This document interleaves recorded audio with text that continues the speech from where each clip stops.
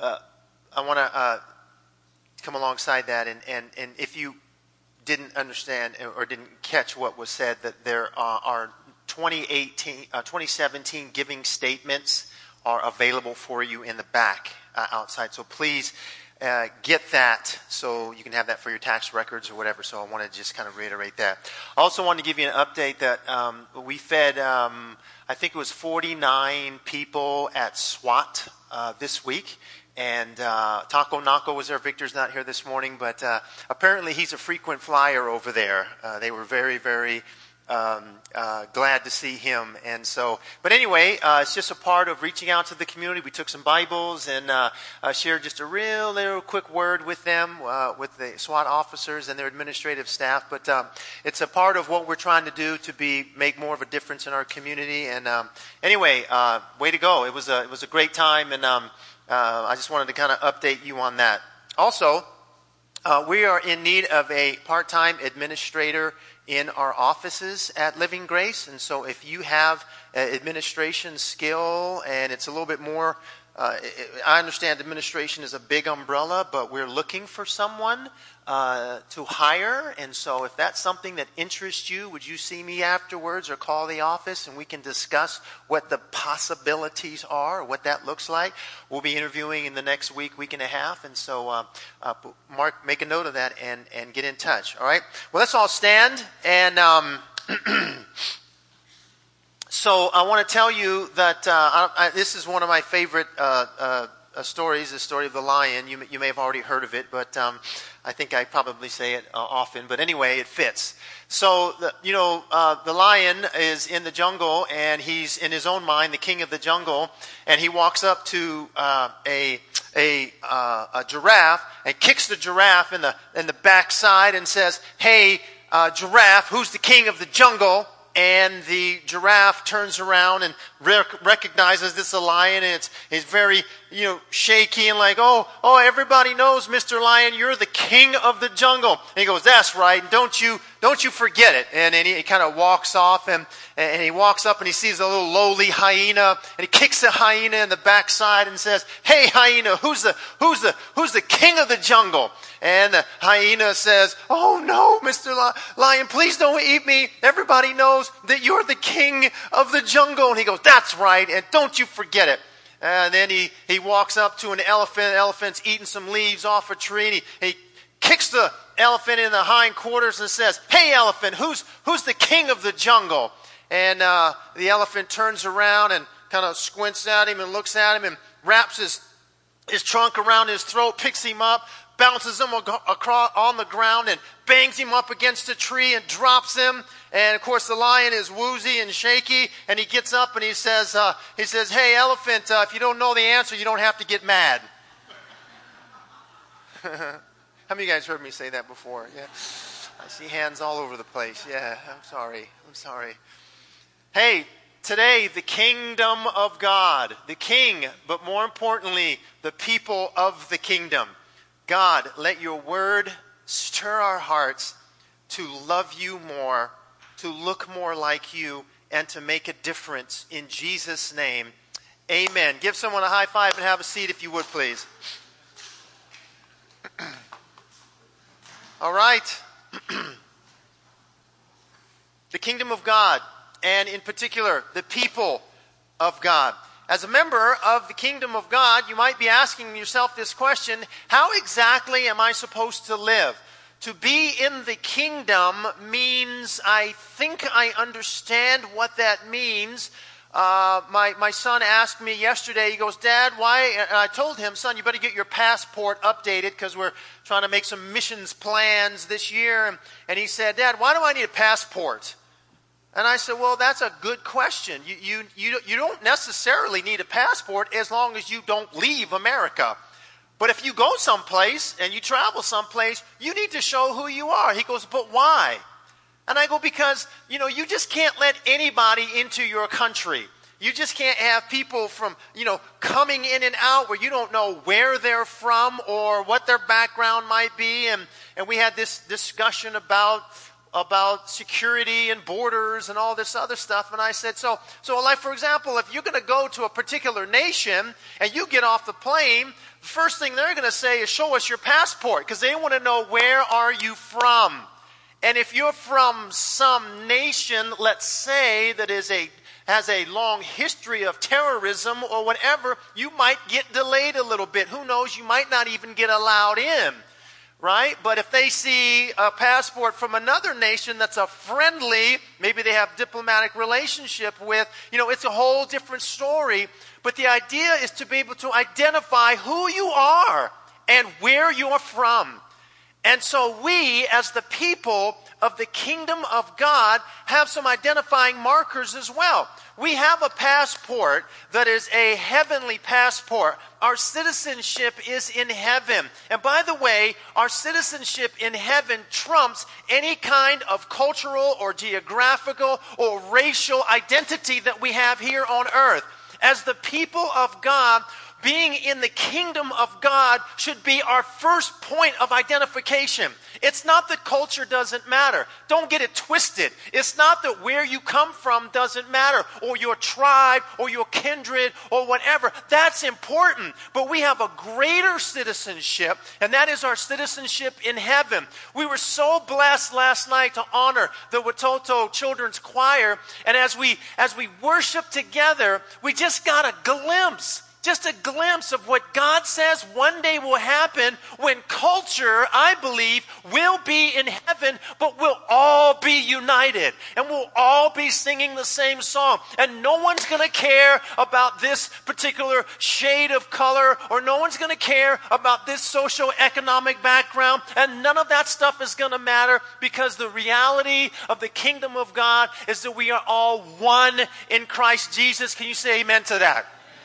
All right, so as a member of the kingdom, how exactly are we supposed to live? What are the duties, and what does that really look like? That's what we're going to talk about this morning. Just a quick review in the book of Mark. Last week we saw how Jesus came to Galilee preaching the gospel of the kingdom of God and saying, the time is fulfilled, the kingdom of God is at hand, repent and believe in the gospel. What did he preach? What does it say? The gospel of the kingdom of God. In Luke chapter 4, verse 42 says, when day came, Jesus left and went to a secluded place, and the crowds were searching for him, and came to him and tried to keep him from going away from them. But he said to them this, I, must preach the kingdom of God to the other cities also. Here's why, for I was sent for this purpose. Jesus says, I came, and there are many reasons that he came, but he says, I came to preach the gospel of the kingdom of God. And there's not just one city, other cities. And so, the kingdom of God is the central theme, it's the central teaching of Jesus, and it's the foundation for what the apostles spoke of. They went preaching and teaching the kingdom of God. So this is a big deal.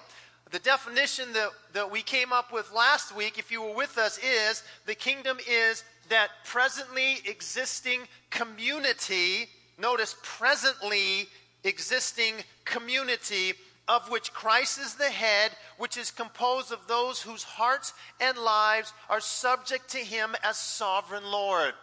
Okay, I know that's a mouthful, but that is the kingdom of God. And yes, there is a kingdom of God where Jesus will reign and rule for 1,000 years on earth. And yes, there is the new heavens and the new earth that we look forward to, but don't miss the kingdom of God right here. It's a presently existing community of people where Jesus Christ is the king. He's the head.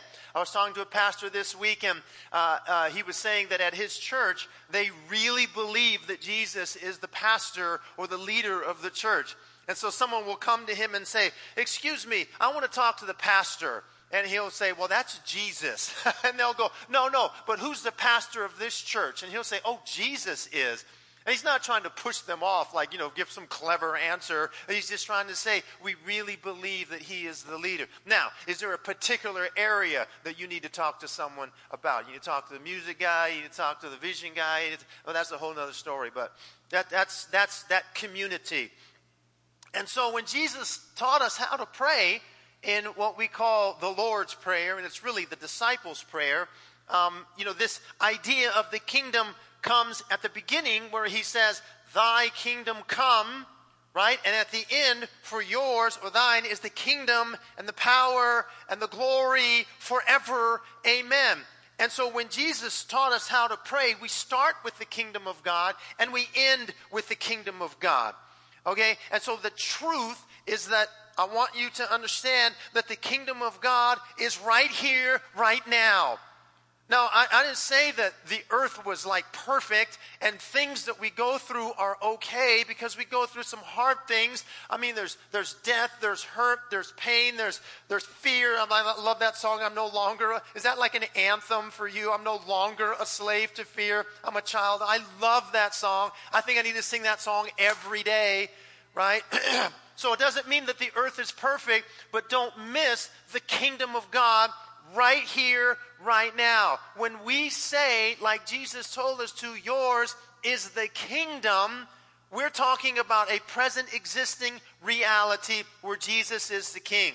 We are also recognizing that he's king and there are subjects in the kingdom. See, you don't have a kingdom if you don't have subjects. I mean, you got to have a king, and then you got to have people who are subject to the king. Would you look at somebody and say, he's talking about you right now. You're a subject to the king. So the word kingdom is an ancient English word, which is a shortened phrase of the king's domain. Kingdom, king's domain. And the kingdom is the area in which expresses the intentions of the king, his desires. His influence goes out from the king to the realm of his kingdom. It's the place of his activity. Yours is the kingdom and the power and glory forever. It speaks of that dimension of his reign and his rule, which we are all a part of. Listen, you are an expression of the kingdom of God. You are a vassal. You are an ambassador for the kingdom of God, wherever God has placed you and whatever it is that you do. The kingdom of God was fully realized through the finished work of Jesus Christ. His cross, his resurrection, and his ascension. The kingdom arrived on earth. When Jesus came to earth, he said, the kingdom of God is at hand. It's here. It's now. It's right there. And so understand that when we talk about the kingdom of God, we're not talking about something that's far off in the distance. Oh, we are in one sense. But understand that this is here and now. This is our citizenship. This is who we are, the king's people. Jesus came to announce the kingdom of God. It's finally and fully realized. Daniel chapter 7 speaks of Jesus coming and says that he would rule over all the nations. Now, is Jesus ruling over all the nations? Well, in one sense, yes. In one sense, no. That time hasn't come yet, but his kingdom is still active on the earth. Daniel 7:14 says, and to him was given dominion and glory and a kingdom that all peoples, nations, and languages should serve him. His dominion is an everlasting dominion which shall not pass away, and his kingdom one that shall not be destroyed. Jesus has already been declared as the sovereign king of the universe. Philippians 2, therefore God highly exalted him and bestowed on him the name that is above every name, so that the name of Jesus, what does it say? Every knee should bow in heaven and on earth and under the earth. That's everything. And every tongue, what? Confess that Jesus Christ is Lord. Why? For the glory of the Father. He's already been declared the sovereign king of the universe. Already. A present reality. Okay? After the resurrection, Jesus said this in Matthew 28. It's called the Great Commission. All authority has been given to me in heaven and earth. We could spend a lot of time talking about that sentence right there. All authority. All nations, all kingdoms, all tribes, all people in the earth, in realms that we cannot even begin to understand, in the spiritual realm, darkness, the furthest reach of the universe, the very heavens of the heavens. He's the most high God, and Jesus says, all authority. I shared with the members of SWAT, I said, hey, I want you to understand something, that all authority comes from God. Romans says that we are to pray for those who are in authority because they've been ordained by God. Didn't say they were good or perfect, but understand that the authority you have doesn't come from the state of Nevada. It comes from God Almighty. And God says in Romans that the authorities that are in place are his ministers, his servants. And so I said, guys, understand this, that God has placed you where you are and God has your back because he has ordained authority. Jesus says, all authority in heaven and earth is mine. All of it. Isn't that awesome? The King of Kings and the Lord of Lords says all authority. Oh, there have been others who've claimed to have all authority. They're dead, okay? Or they cease to exist.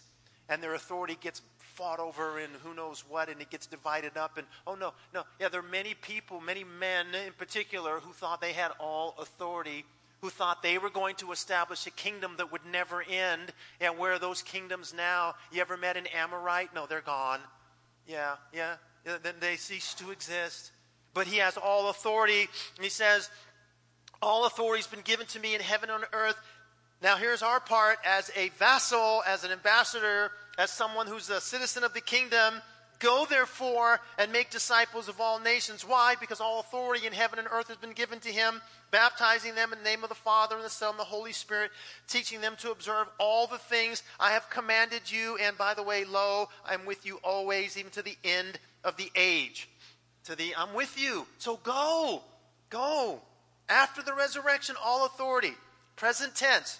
We get to Revelation chapter 5, and we see a scroll in the hand of God, and no one is able to read the scroll. And then we see this figure of a lamb that comes forward. And this lamb is actually the Lion of the tribe of Judah. And this lamb looks like it's been slain. And it goes forth. And he's worthy to open the scrolls and read what's in it. Yeah, that is a picture of the Lord Jesus Christ, co-equal with the Father. And the point is that you can't speak of the kingdom of God without speaking of the finished work of Jesus. You can't speak of the kingdom of God at the same time without speaking of the finished work of Jesus. Then the Holy Spirit comes to actuate. I love that word. To bring the kingdom of God into existence through this community called the church.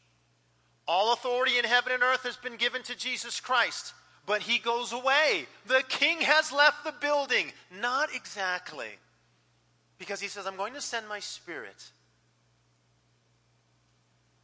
The Holy Spirit comes, and through him, he unites us to God the Father, and the will of the Lord is done on earth. It says in Acts 1:8, so the apostles were with Jesus.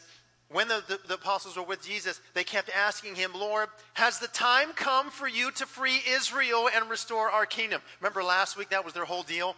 Hey, one last question. Before you ascend to heaven, are we once again going to be a great nation like, King David, Solomon back in the day, that we've heard about, we've read about? Are we? Yeah. No. What does Jesus say?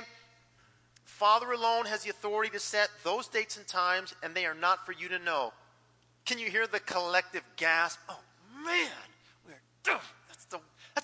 Like, you know what? I got to go home, and my wife's going to ask me, and I still don't have an answer for that question. Verse 8, but You will receive power when the Holy Spirit comes upon you. You'll be my, what does it say? My witnesses, telling people about me everywhere in Judea, Jerusalem, Judea, Samaria, and unto the ends of the earth. So the Holy Spirit comes to actualize. Everybody say actualize. I love that word. To bring the kingdom of God, it's already been established, but to lengthen the borders and to bring together this group of people who will have a responsibility in bringing the kingdom of God on earth, not rulership. Because there are those, when you mix politics and religion, it's never good. Never. History tells us that. Not ushering in the kingdom through war. No, that's what the disciples wanted. No, but ushering in the kingdom through love. Ushering the kingdom through servanthood. Ushering in the kingdom through forgiveness. It's a whole different thing, but the Holy Spirit comes to actualize that. The Holy Spirit came upon those apostles and clothed them with power, and they became people who lived in two dimensions.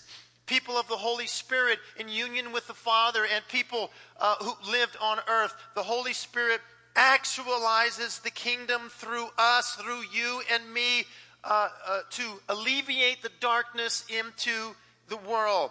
Not like an earthly kingdom, not like in England, for example, where you may never meet the Queen, ever. You might see her, you might see her from a distance. Look, way over there, there's the Queen. She don't know you. You don't know her. But you live by the rules of the kingdom. Oh, no. This kingdom is completely different.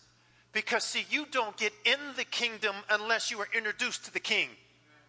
Unless you have relationship. You don't get in this kingdom any other way. You have to meet the king. If you don't meet the king, you don't get in the kingdom. Oh, he personally spends time with you. He personally interviews you. He personally breaks things down with you. That's how you get in. This is completely different. And it's about relationship. It's about love. It's about being vitally, dynamically, personally united to Jesus through the Holy Spirit.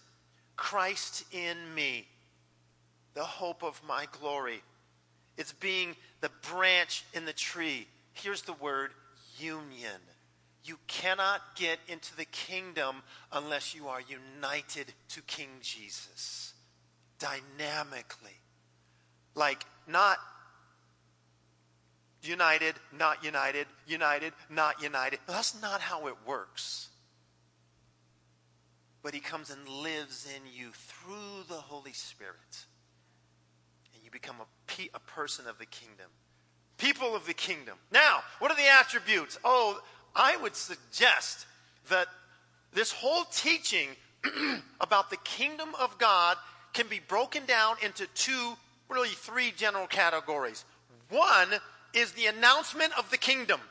And that was Jesus' message. That was the message of the apostles. The kingdom of God is here. Number two is how it's actualized, or how the people in the kingdom live in the kingdom. It's about the attribute of the people in the kingdom. And I think number three could be the future. When we talk about a reign of Christ and a new heavens and a new earth, the new Jerusalem. And so what are the attributes of the people in the kingdom? How are we supposed to do this? What does that look like? I believe that most of the New Testament is spent explaining that. It's explaining the kingdom of God is at hand. It's here. Now this is how you live in it. Right? I mean, think about it. Think about the New Testament. It's all about kingdom living. And how to live and how to be a subject to the king. And so there's so much about how we're supposed to live, what we're supposed to look like, how we're supposed to represent the king. So I'm going back to the Old Testament, to the book of Micah. And I'm going to give you three things that Micah said about the attributes of those who live in the kingdom of God. It's in Micah chapter 6, verse 8. Micah pictures a courtroom. God is the judge. He's not happy with his people Israel, and he's telling his people what he requires of them. And he recites all the ways that they've wronged him and others, and they're thinking they're cool with God, and he's like, no, man, you got it all messed up, man, okay? Well, it's like you don't even know what I'm asking you. And so chapters 4 and 5 are full of hope, but chapters 6 and 7 in the book of Micah proclaim judgment toward the people and ask the people to repent. And so there's one verse in there where he tells them, this is what I want from you. And I think it's a good summary of how we're supposed to live. Because I think we could spend the rest of the year talking about kingdom living. We really could. Because it's all, the New Testament is all about the announcement of the kingdom of God and how the people of the kingdom of God should live. Okay? And this is what he says. He has told you. Isn't that great? Man, I already told you. How do you not? No. Well, how should we live? Are you serious? Like he's with the Jesus with the disciples 3.5 years, and they go, okay, so you bringing in the kingdom now? And Jesus is like, man, are you serious, man? Are you really going to bring that up again? Like, I'm about to go, man. The train's leaving in any minute now. And the last question you're going to ask me is, are you going to be a great nation again? Oh, that pride of nationhood, right? He has told you, oh man, what is good and what does the Lord require of you? Except to be just and to love, to diligently practice kindness or compassion, to walk humbly with your God, setting aside any overblown sense of importance or self-righteousness. Is that great? Isn't that great? That's the Amplified. You got to love the Amplified Bible. All right? Setting aside any overblown sense of importance or self-righteousness. Okay? The New Living Translation puts it this way. Know, O people, the Lord has told you what is good, and this is what he requires of you to do. To do what is right, to love mercy, and to walk humbly with your God. That's it. 3 things. There's your 3 takeaways for today. Here it is. All right? What God requires of us: to be just or to do what is right. And I love the way it says it. Do justly. Do justly. Because you are just, do just. Justice. It turns out that justice is a big deal with God. There are a lot of people who feel God is not just. He's not fair. And yet the very character of God is justice and mercy. Deuteronomy 32 says he is the rock. His deeds are perfect. Everything he does is just and fair. He is a faithful God who does no wrong. How just and upright is he? So, because that's the very nature and character of who God is, he asks his subjects to be that. Because he is a God of justice, he expects his people to do justly. Do justly. Well, what the heck does that mean? Well, it means to find places of injustice and get involved in bringing the kingdom of God and kingdom principles into that place of darkness. Get involved. Do justly. Don't just be justly or be justified. Do justly. Bring the kingdom of God into places of darkness.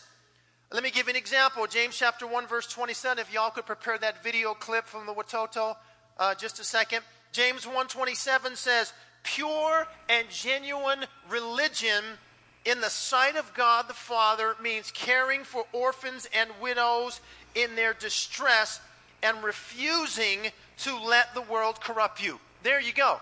That's doing justly. To say widows, orphans, and you can add the elderly to that.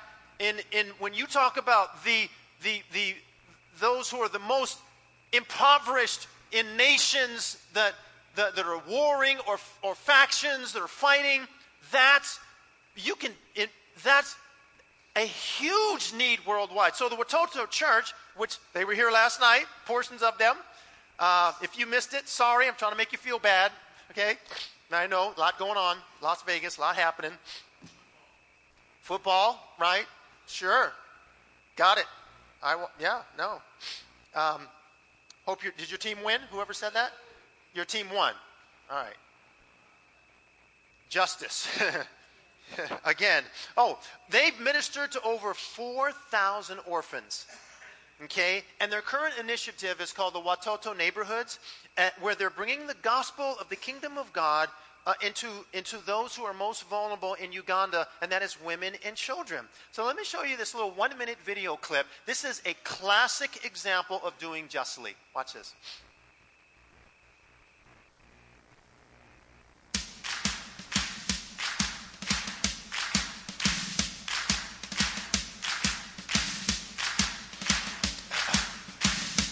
This is my story. This is my soul. Okay, bro. You know what? That is not it. Sorry, that's my fault. I'll get that for you. That is not it. It was a 1-minute video clip on... No, it's in Evernote. My bad. Sorry. We'll get to that. What they do is, they go into these neighborhoods because they realized, even in their own church, they need to be more outward focused, and they began to say, okay, who are those who are hurting the most? Oh, it's women and children. Okay, and so they've established this initiative where they minister, they provide they said, what are the needs? Well, they need shelter. They need education for their children. You know, I'm not sure that we in America, not all of us, we don't understand the importance of education. Our children maybe do, maybe they don't. But these nations, they're starving for it because it's not available to them. And they know that education is freedom, but they can't get it. Oh, and so they provide schooling, and they bring these women and their children, and they take care of them. They provide housing, and that's doing justly. That's bringing kingdom principles into the areas of need in the world. Do justly. Do justly. Is that it right there? Holla, go ahead, play that. Hi, my name is Perfect. Cynthia, and I work with the Watoto Farms.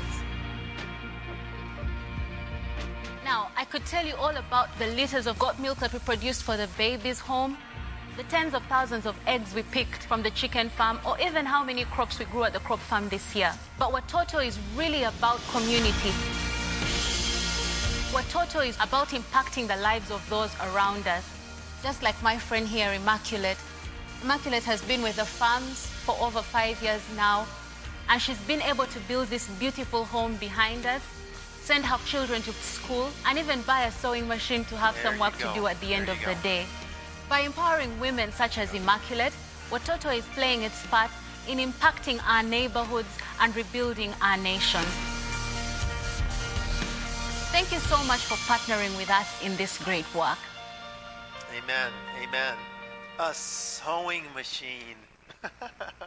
Freedom. Freedom. Economic freedom. Yeah. Do justly. Living grace. Do that.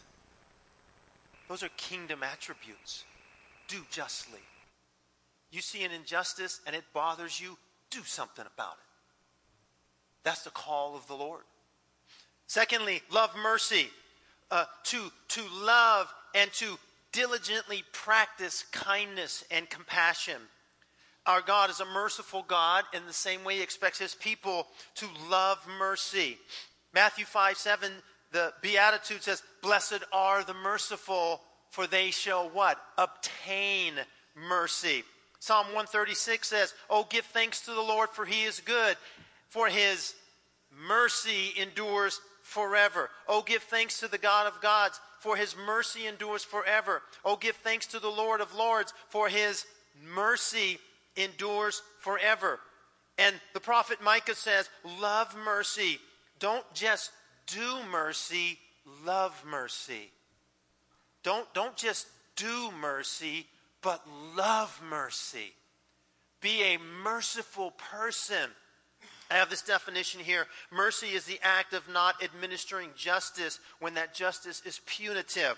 Because of our sinfulness, we deserve death and eternal separation from God. Romans 6:23 and Isaiah 59:2. But God provided an atonement for sin, and through it shows us mercy. That is, he does not deliver to the believer in Jesus the natural consequence of their sin, which is damnation. Mercy is not getting what you deserve. And so God offers mercy to us and says, you know what? Now you go and offer mercy to others. Love mercy. Love it. Pursue it. Be a person who is a merciful person. Be that person. Do justly. Love mercy. And then he says, walk humbly. Walk humbly. And you know what? This is really the key to becoming a follower of Jesus anyway. Because you can't come to him without humility. He says in the Beatitudes, blessed are the poor in spirit, for theirs is the kingdom of heaven.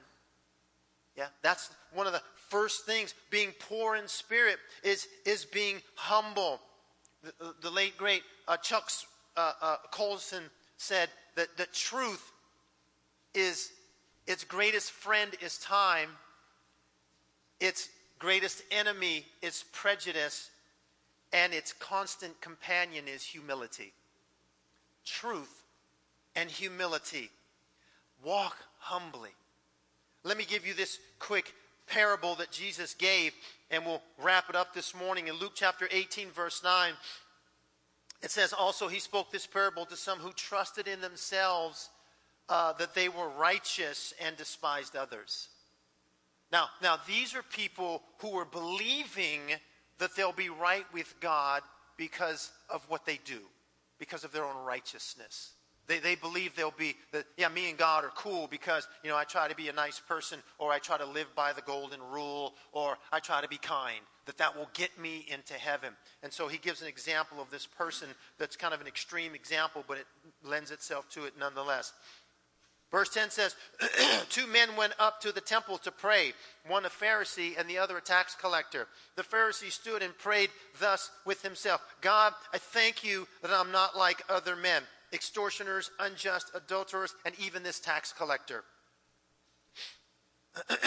I fast twice a week. I give tithes of all that I possess.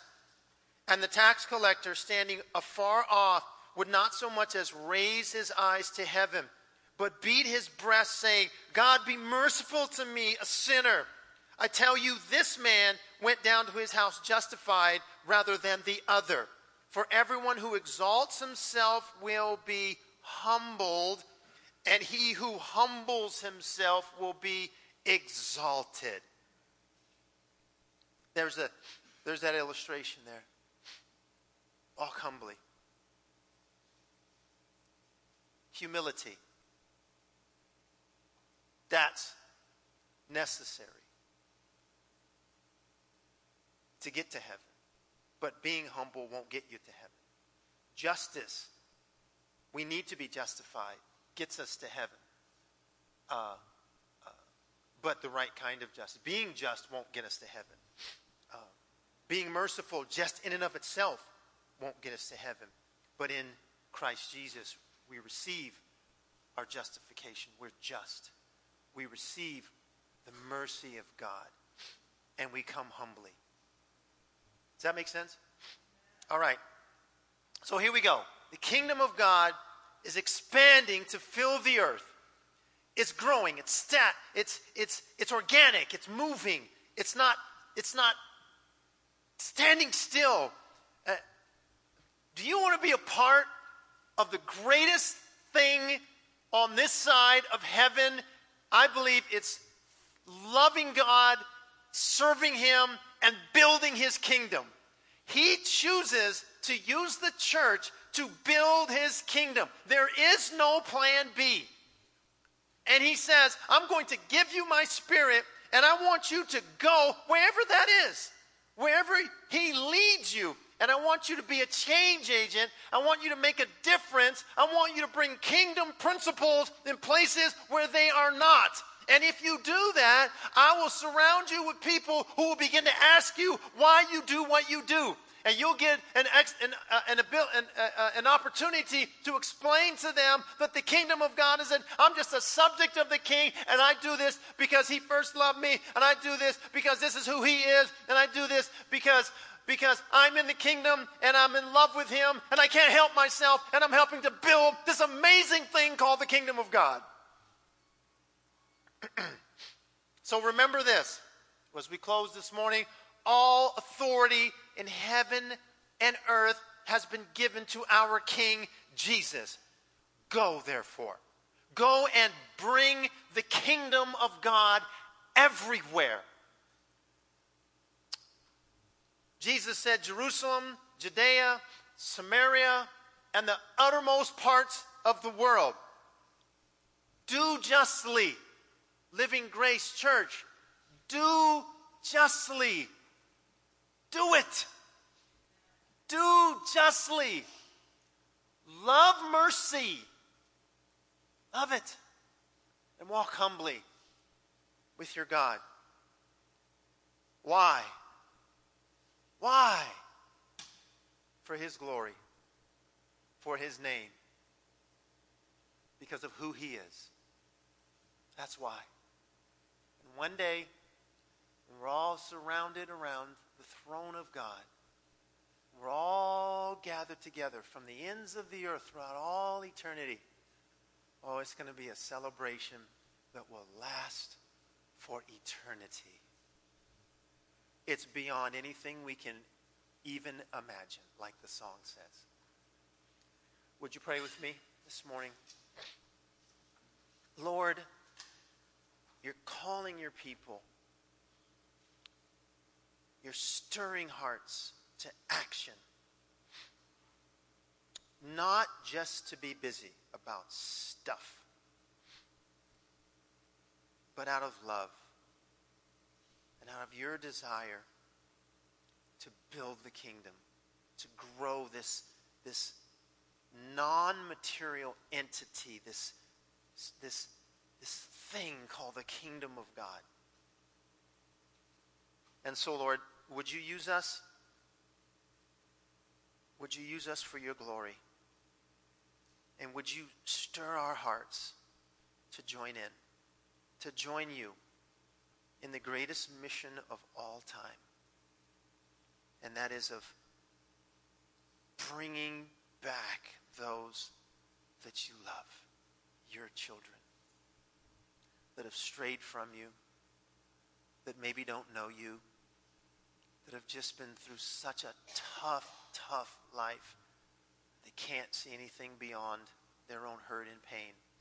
Lord, would you use us to be your instruments of peace? God, we thank you and we give you all the glory because it is all for you, for your great name. Not to us, but unto you be the glory. We ask and pray all these things in Jesus' name. Amen. Amen.